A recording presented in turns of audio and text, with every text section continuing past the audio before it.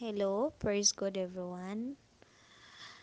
Um, Following our last sharing, someone asked me a question, and I'm so grateful the Holy Spirit has been revealing so many things, so many answers to that question.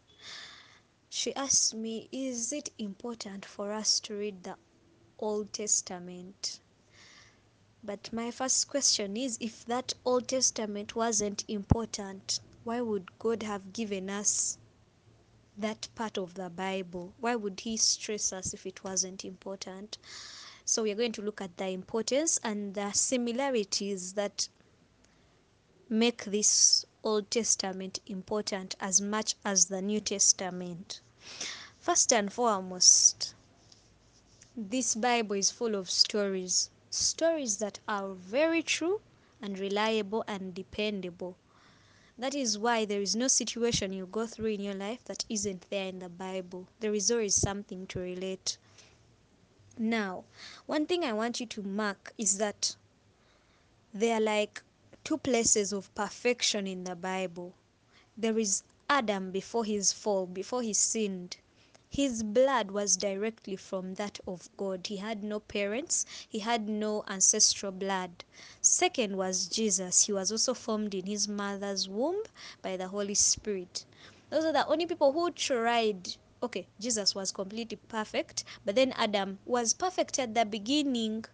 Okay, when we look at the following points that I've borrowed from another preacher, for example, during that time of perfection, God created man and woman. That shows us that when it's time for marriage, it's supposed to be a husband and a wife, not a husband and a husband or whatever they call it when both of them are male or both of them are female.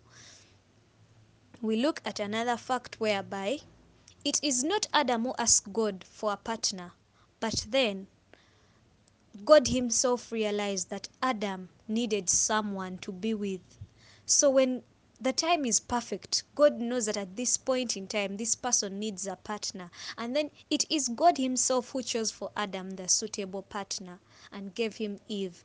That is the mistake we do. We are the ones who, because of the pressure we see that our friends are getting married, or they have spouses, or they have partners, or temporary boyfriends and girlfriends, we also rush. And probably to God it's not yet your time. He set a time for everything. So we choose for ourselves partners, yet those aren't the suitable people. That is why most relationships do not last. So yeah, since we are not talking about marriage and so on, we shall go on to Jesus. This is the perfect example we have in the New Testament, because for him, he didn't fall prey of sin at any one moment. Now, sometimes people make an excuse for their sin by looking at people in the Old Testament. Like, let me say, Solomon had very many wives, and David also committed adultery with Bathsheba. But then, what you must understand, in my understanding, actually, I think these people did those mistakes for us to learn. Like they say, a word to a wise is enough. So if you saw those mistakes and then you repeat them, then I don't know which position it puts you. But you're supposed to learn from those people's mistakes. Don't only read the part where he had those 1,000 women. Read his ending. What happened? What came out of that? What happened between the union of David and Bathsheba? What happened to Solomon after he got those 1,000 women? They led him astray. He left God. And in the end, he started serving foreign gods. And when you read the kings that followed after him, Israel was a mess because they kept on worshipping other gods and they turned away from God, and everything was horrible. That they needed a savior, and that was Jesus to redeem them. Yeah, so any person you read about making mistakes, it is best you learn from their mistake than using them as an excuse for whatever you do. So, I don't think I have enough time to read for you all these verses, but yeah, let's look at the similarities or the relevance of the Old Testament. Now, what I've realized is that the Old Testament, things were more physical. than in the New Testament. In the New Testament, things are very spiritual. Let's look at this example. In the Old Testament, the commandments were written on stone tablets. In the New Testament, God requires us to have those things written in our hearts. Like, they should be a part of us. We shouldn't just read somewhere to remember them. They should be part of us. And that is why Numbers 15, verses 37, here God tells Moses to tell the children of Israel, and he tells Moses and Aaron to tell those children of Israel to get these commandments, write them on their doorposts and their clothes and so on. But then when we come to the New Testament, Matthew 23, verses 1, here we realize that Jesus changes that fact. What does he say? Then Jesus spoke to the crowds and to his disciples, the teachers of the law. The teachers of the law and the Pharisees are the authorized interpreters of Moses' law. So you must obey and follow everything they tell you to do.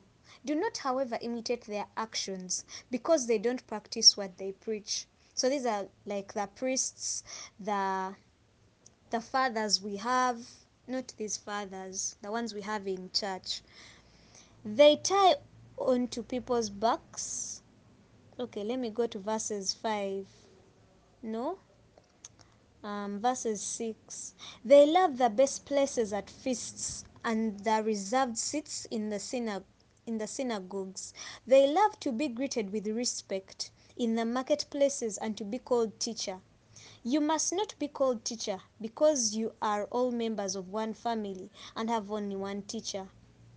And you must not call anyone here on earth father. The reverend fathers we refer to with that name? Yeah.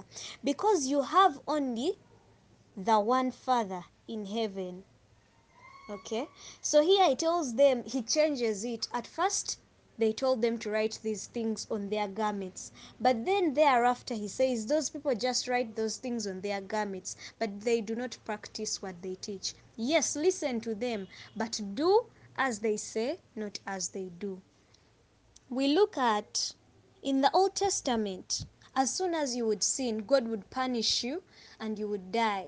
But then in the New Testament, after Jesus' coming, there came grace, because someone paid a price. He died for our sins. So there was no need for us to die again, unless when you fail to repent and then you meet your punishment. So this grace separated us from the direct punishment of dying there and then. We were given a chance to repent. That is Numbers 16 verses 35. So, another thing is that in the Old Testament, the wars people fought were physical. For example, Deuteronomy 23 verses 9 tells us how those people were supposed to fight wars. But then, when you go to Ephesians chapter 6 and verses 10, it tells us, finally, build up your strength in union with the Lord, and by means of his mighty power, put on all the armor that God gives you, so that you will be able to stand up against the devil's evil tricks. So this armor is now not the physical one. He tells us to wear truth, righteousness, readiness to announce his word, faith, peace. So these are spiritual things we have in our hearts. For we are not fighting against human beings, but against the wicked spiritual forces in the heavenly world. So now we no longer fight such physical battles with the heathen, but then we fight our battles spiritually on our knees while wearing that armor. So another thing is that in the Old Testament, sin was dealt with by getting, let me say, a sheep, and then its blood is poured to pay for people's sins. For example, Leviticus 6 verses 20. There they would get a goat, and it would be like the one to take away people's sins. By the way, Numbers 21 verses 7 also tells us about how it was a curse for someone to be put to the cross. It was only done for hardcore criminals. But then in the New Testament, Jesus decides to die in that way, so that he takes the curse that was supposed to be ours. There you read about it in Galatians chapter 3, verses 13, that says, "But by becoming a curse for us, Christ has redeemed us from the curse that the law brings. For the scripture says, anyone who is hanged on a tree is under God's curse." So he decides to take the curse on our behalf. Unlike in the Old Testament, where it was only sinners and hardcore criminals that were punished that way. You will also read Deuteronomy 21 verses 22. So, in the Old Testament, the Israelites were the chosen people of God, but now we are also among them. Now those who are saved are worthy to be called children of God or his chosen nation. In the Old Testament, they moved from slavery in Egypt to the promised land, that is Canaan. And for their redemption, they had to put blood on their doorposts, blood of sheep and lamb, so that the angel of death wouldn't harm them. Now we hide ourselves in the blood of Christ, that death and any other disasters cannot meet our lives. You just have to say a prayer in faith.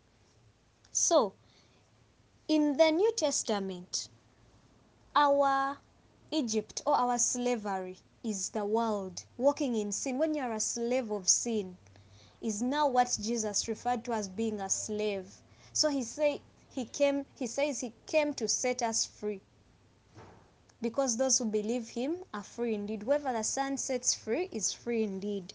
So that is the difference. And now our promised land are the promises he assures us after we've gotten saved and walk into righteousness. You know why he says, "Seek first the kingdom of heaven and everything else shall fall into line."